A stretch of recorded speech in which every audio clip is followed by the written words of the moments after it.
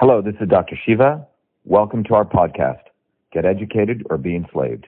Episode 57, air date September 7th, 2015. The Copyright Act of 1976 only protected written work and music.